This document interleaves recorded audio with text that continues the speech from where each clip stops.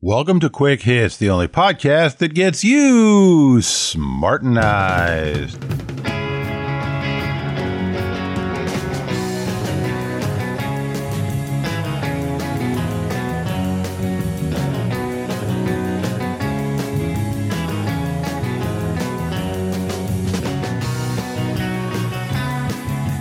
Today's episode, Tribes. If you want to really understand an animal, you have to look at how that animal relates to other members of its own species. How does it travel? Does it travel in a herd, or a colony, or a hive, or a flock, or a pack, or a school, or a clan, or a pride, or solo? For instance, the only way to successfully train a dog is to realize that they are pack animals.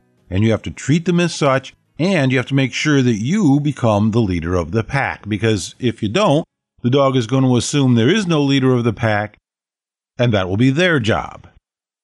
My dog is 110 pounds of obnoxiousness, and once in a while, he'll decide that he just doesn't want to listen to my wife. She calls him, and he just keeps wandering around like he doesn't even hear her, and I step out on the porch and I yell, "Sammy, get over here." And he does, immediately, which really annoys the hell out of my wife, which in turn amuses me. But the reason for it is all pretty simple. Sammy sees me, in his world, as the leader of the pack, the top dog, and so he reacts appropriately. Now, what about human beings? Well, human beings are, and always have been, and probably always will be, tribal animals. We tend to forget this. We tend to ignore this. And sometimes that interferes with our understanding of why people do what they do. For instance, taken from a tribal perspective, racism is fairly easy to explain. Hey, there's somebody over there. They look different than me. They're obviously from a different tribe, and since my tribe is the best, everybody always thinks their tribe is the best, they must be inferior. I must be better than them. We succeeded, to a large extent, in making racism unacceptable, unfashionable, because it's stupid and it's counterproductive and it's a complete waste of resources. And while kids aren't necessarily born racists, human beings in general are very quick to pick up on that. And so if there's any trace of it around them, they're likely to glom onto it. That's a piece of tribalism that we need to get rid of. But we probably never will completely because of our tribal nature. I don't really have a tribe as far as a race is concerned. I'm an American mongrel, a little bit of this and a little bit of that, and so is my wife, and so are my kids now as a result. But I've observed people who come from a particularly strong ethnic background sometimes will immediately become friends with other people that they know nothing about because they recognize them as being from the same tribe. Italians are like, "Hey, paisan, hey, you're my buddy, you're my friend." Well, they've never seen each other. They don't know each other, but they recognize each other as being from the same tribe and immediately become friends. Now, I can only observe this because, not having any kind of an ethnic tribe, I'm kind of an outsider when it comes to that. And it seems to be really common amongst Mediterranean folks, Italians, Greeks, and folks from that part of the world. So that's a good manifestation of tribal behavior. Now, one cool thing about tribes now is that you get to pick them. Not entirely, of course. If you're Italian or a Mohawk Indian or gay, those are tribes that you're born into. You don't get to choose those. But we get to pick all kinds of other tribes ourselves. And this is something that's always fascinated me. The huge number of subcultures that exist just in America. There's thousands of them, tens of thousands of them. Now, one of my favorite tribes to belong to is the cigar smoking tribe. There is just something magical about cigars that kind of melt away aggression and lead to really good conversations. And if you want to be a member of the cigar smoking tribe, there's no big initiation. All you have to do is go to a cigar shop and buy a cigar and sit down with the other people that are smoking cigars. And bingo, you're a member of the tribe. Many years ago, I was really involved with the folk singing tribe. And again, that's a whole nother subculture.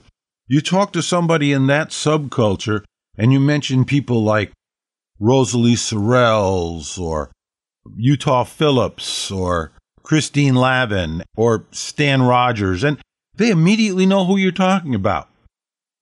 Mention those names to anybody else, they don't know who you're talking about because they're not in that tribe.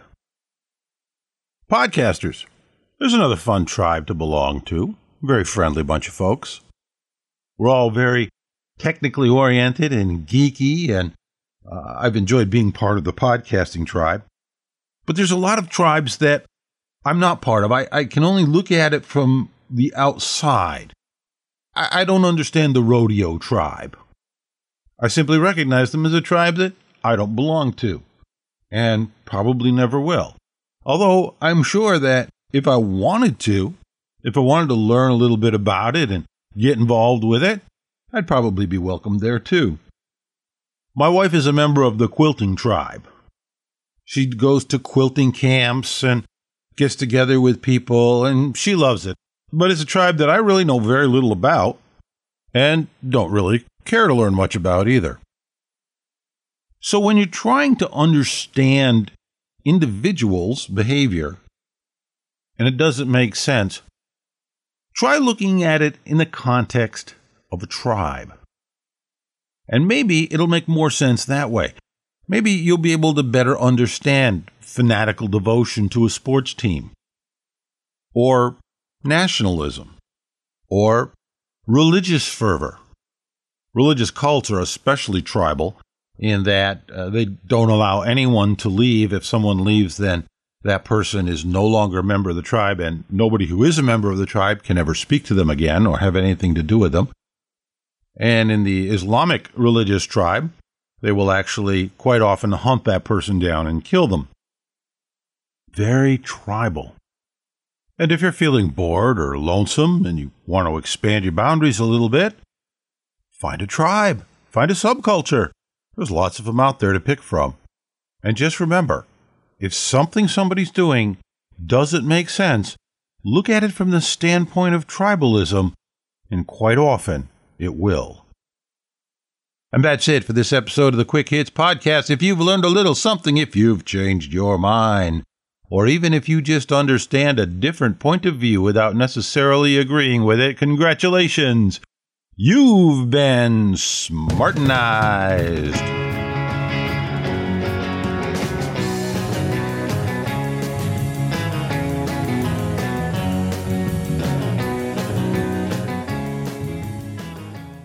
Hey, it's good to be back after a 2-month hiatus, working on Blood Witness, Patio book. I was really hoping to get it entirely done before I started releasing episodes, and I wasn't able to. But I do have a good head start on it, because I really want, in this particular one, I know I've been a little spotty sometimes with quick hits, getting things out on time and missing episodes. And I don't want to do that with Blood Witness. I want to make sure that every Wednesday you get a fresh episode and it's ready to go. So I've got a good head start. I've got quite a few in the can. I've got quite a few more that have been recorded and edited, which is the hardest part, doing the voice part. And then the mix down is fairly easy after that. So if you haven't signed up or subscribed to it, please go right ahead and do that. It's at bloodwitness.com. And to make it even easier for you, I'm also putting the first episode of Blood Witness in this feed, so you'll automatically get it as a little bit of a teaser. I appreciate all the encouraging email I've gotten from folks saying, "Oh, when is Quick Hits coming out next? Oh, I miss it. Please do some more." So here I am doing some more, and hope to be able to get back to and keep up with my grueling schedule of 2 shows a month. Longtime listener Lee asks if I'm doing anything to change the sound because he thought the last 2 episodes sounded different. Yeah, Oh yeah, I'm always messing around with the sound, trying to get it to sound better.